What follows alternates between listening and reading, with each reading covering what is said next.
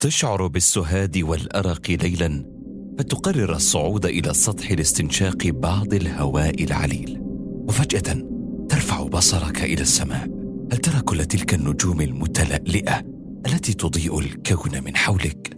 إن ثلث تلك النجوم التي تحمل أسام هي نجوم بأسماء ذات أصول إسلامية: إبط الجوزاء، رأس الغول، الواقع، فم الحوت، الطائر، والقائمة طويلة. وهنا يطرح السؤال نفسه: ما الذي تفعله الأسماء العربية في الفضاء وعلوم الفلك الحديثة؟ الجواب بحسب دراسة عن أسباب التسميات العربية لنجوم قامت بها جامعة كامبريدج، وجدت أن تلك الأسماء هي نتاج تطورات تقارب 1000 سنة، عندما تم إدخالها في الاستخدام الغربي من قبل الترجمات اللاتينية للأعمال الفلكية والأسترولوجية العربية. يقول مؤرخ العلوم الألماني توماس جولدشتاين: وسع الإسلام معرفتنا بالفضاء، وسماؤنا الليلية مرصعة بنجوم تحمل أسماء عربية مثل المئزر والقر والدبران أو بيت الجوزاء، وهي شهود سماوية على تمحيص الراصدين المسلمين منذ 1000 عام.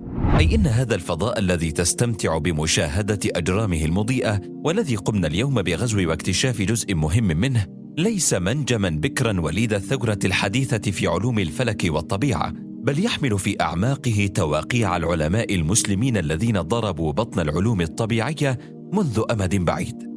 ولكن مهلا، أليست العلوم الطبيعية وليدة عصر النهضة والحضارة الغربية كما يشيع على لسان البعض؟ العصر الذهبي للمسلمين. لم يكن هناك شيء اسمه العلم الأوروبي، لم يكن حبل نيوتن السري قد قطع بعد، لا يوجد فرانسيس بيكن ولا غاليليو ولا كيبلر آنذاك. شوارع أوروبا كانت مغطاة بالفضلات، بينما كانوا مختبئين من القمر الذي سيلتهم أبنائهم على حد تعبير غوستاف لوبون. حينها كان المسلمون يقومون بحساب أوقات الكسوف والخسوف بدقة شديدة، ورصد أطوار الدورات القمرية، وصناعة الخرائط الأرضية، وتشريح جسد الإنسان. في تلك الفترة وإبان العصور الوسيطة أينعت في عواصم الإسلام شجرة العلوم والمعارف. كانت البداية مع الآيات القرآنية التي تدعو للتفكر والتدبر وإعمال العقل والنظر. قال تعالى: قل سيروا في الأرض فانظروا كيف بدأ الخلق. والنظر إما يكون في الكتاب المسطور بالعلوم الشرعية، وإما يكون في الكون المنظور بالعلوم الطبيعية.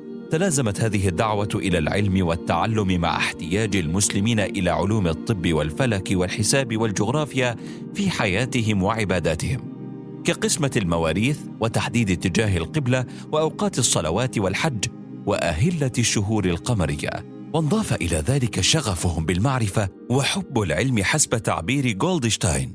كل هذا سيأخذ في التبلور على أرض الواقع في القرن الثامن الميلادي، عندما كانت اللغة الدولية للعلوم هي العربية، وكان مركز العالم الفكري هو بغداد عاصمة الإمبراطورية العباسية. بدأت القصة مع نشاط حركة ترجمة علوم ومعارف الحضارات الأخرى إلى العربية في عهد العباسيين، كالفلسفة والمنطق والطبيعيات، بإسهام أسماء إسلامية وأخرى مسيحية ويهودية كانت جزءاً مكرماً من دولة الإسلام. هذه الترجمات ستندمج مع الشروح والتقريرات الإسلامية، ثم ستنتقل فيما بعد إلى الحضارة الأوروبية. وزيادة على ذلك العلوم والكشوف التي نشأت في قلب دار الإسلام وأخرجها المسلمون إلى فضاء الوجود لأول مرة، وهو ما تتبعه العلامة المصري الدكتور رشدي راشد في مؤلفاته عن تاريخ العلوم العربية، ونشرها في المركز الوطني الفرنسي بباريس. التاريخ المطمور، أسماء ومخترعات. هل تسمع اليوم بالخوارزميات في علوم الرياضيات والبرمجة؟ إن أصلها يرجع للخوارزمي، المؤسس الفعلي لعلوم الجبر، وأول من أدخل الصفر إلى الرياضيات وطورها.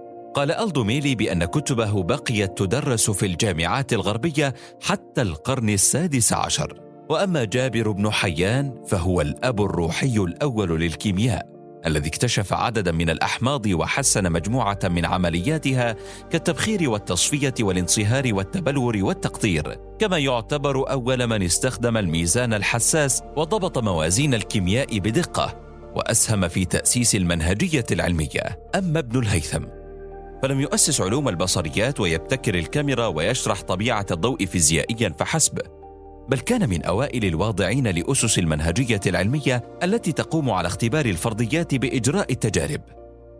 وأما في علوم الطب فأول مكتشف للدورة الدموية الصغرى هو ابن النفيس، وأبو القاسم الزهراوي هو الأب الروحي لعلوم الجراحة الذي ما زال من اكتشافاته ما يدرس إلى يومنا هذا.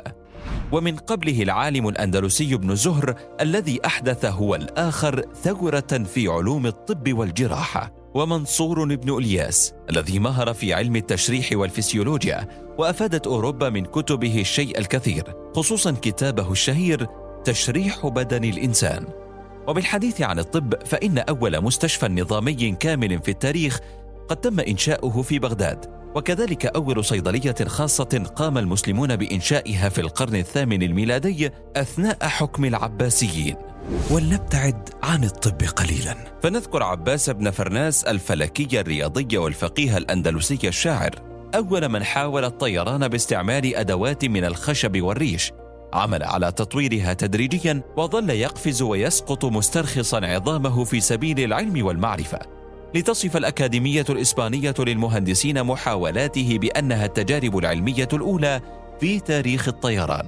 ومنهم في علوم الأرض العالم المغربي الشريف الإدريسي، أحد مؤسسي علوم الجغرافيا ومن أوائل الذين شرحوا كروية الأرض بطريقة علمية ورسموا خريطة موضوعية للعالم. وقد قامت وكالة الفضاء الأمريكية ناسا بإطلاق اسمه على سلسلة الجبال الموجودة على سطح كوكب بلوتو في الحافة الجبلية لمنطقة سبوتنيك بلانوم.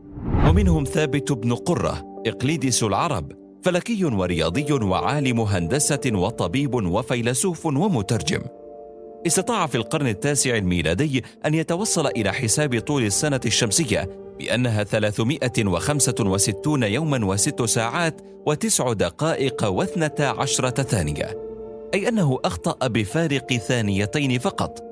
وقد ألف وترجم عددا كبيرا من المؤلفات في الفلسفة والطبيعيات. ومنهم الفلكي الجيولوجي المؤرخ الطبيب الرياضي الصيدلي البيروني، من أوائل من قالوا بدوران الأرض حول محورها، وأحد مؤسسي علم الميكانيكا التجريبي وموجد الكثافة النسبية لعدد من المعادن، والتي جاءت مطابقة أو مقاربة لما هو مقرر في هذا العصر.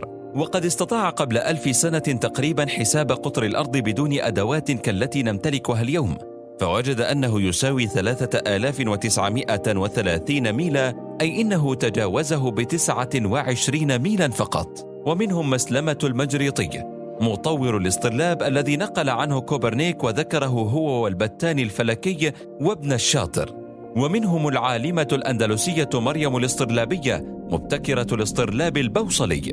والقائمة طويلة جدا بعدد من الأسماء الإسلامية الذين غيرت اختراعاتهم العالم وأسهموا بحظ وافر في صناعة المجد الحضاري في شتى المجالات، كالرحالة المغربي ابن بطوطة في الجغرافيا والتاريخ، وابن رشد الحفيد الطبيب الفيلسوف والفقيه الأندلسي مترجم وشارح فلسفة أرسطو، وعبد الرحمن بن خلدون مؤسس علوم الاجتماع، وفاطمة الفهرية منشئة أول جامعة بالعالم بفاس المغربية.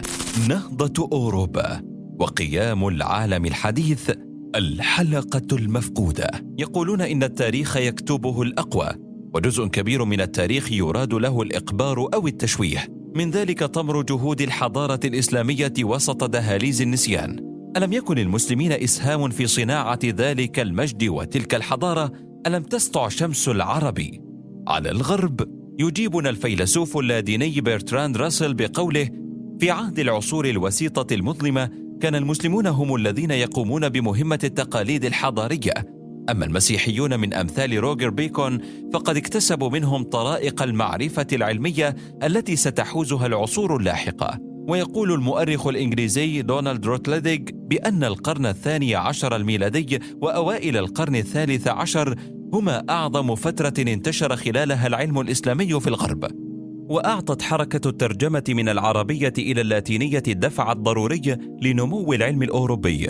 تلك الحضارة العريقة التي امتدت من المشرق إلى المغرب ومن حدود الصين إلى إسبانيا جعلت العالم أجمع حينها ينبهر ويهاجر إليها طلبا للكنوز المعرفية. بتعبير مؤرخ العلوم الأمريكي لورانس إمبرينسبي، قطع عشرات المترجمين الطريق إلى المكتبات العربية لا سيما في الأندلس، وأنتجوا ترجمات لاتينية لمئات الكتب، أغلبها كان في العلوم والرياضيات والطب والفلسفة. هذه الحضارة العريقة وإسهاماتها في النهضة الحديثة جعلت حتى الملاحدة واللادينيين الذين صدقوا مع أنفسهم يقرون ويعترفون بإنجازاتها الخالدة. وفي ذلك قول فريدريك نيتشه: لقد حرمتنا المسيحية من قطف ثمار الحضارة الإسلامية. تم الدوس على ذلك العالم الثقافي المغاربي الرائع في إسبانيا. لقد حارب الصليبيون شيئا كان يجدر بهم تمريغ أنوفهم في التراب أمامه، حضارة يفترض بقرننا ال19 نفسه أن يشعر بالفقر والتأخر أمامها. ومنهم الفيزيائي الفلكي الأمريكي نيل ديغراس تايسون.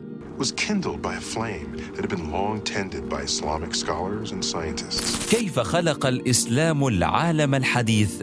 كان هذا عنوان كتاب جاء كردة فعل على أحداث 11 من سبتمبر التي منحت للبعض شيكا على بياض لنعت كل المسلمين بالمتطرفين والجهلة المتخلفين، ما جعل المؤرخ الأمريكي مارك جراهام يقوم بتأليف هذا الكتاب، يكشف فيه الستار عن فضل الحضارة الإسلامية عليهم في كل المجالات. يقول فيه: هذه قصة ينبغي أن تروى، فقد نسيت وحنطت بقاياها فيما لا يمكن إلا لحفنة من المتخصصين قراءته.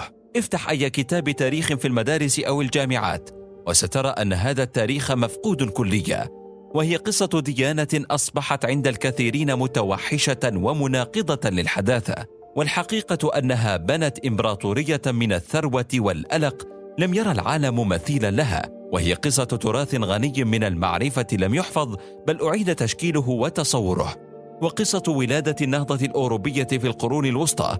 إنها قصة كيف صنع الإسلام العالم الحديث. ويقول مايكل مورغان: العالم الإسلامي الذي اكتشفته من خلال قراءاتي وأبحاثي كان تاريخا يسخر بالاختراع والإبداع والأفكار العظيمة ويعزز قيم التسامح والتعايش، تاريخا يعج بالإنجازات الفكرية أكثر من أوروبا المسيحية في هذا الوقت، تاريخا عاش فيه المسيحيون واليهود والهندوس والبوذيون جميعا يعملون ويزدهرون. إن الحضارة الإسلامية ألقت ببذور عصر النهضة الأوروبي وأسهمت في ظهور الكثير من جوانب الحضارة الغربية والعالمية الحديثة، ولكن هذا التاريخ أصبح مع بداية القرن 21 نسيا منسيا، وتم تجاهله وأسيء فهمه وأعيدت كتابته. هكذا سطعت شمس الإسلام على الغرب قديما، وهكذا نرجو إشراقها من جديد. كما قالت المؤرخة الألمانية زيغريت هونكا في كتابها شمس العرب تسطع على الغرب، وها نحن ننتظر سطوعها مرة أخرى في عصرنا الحديث.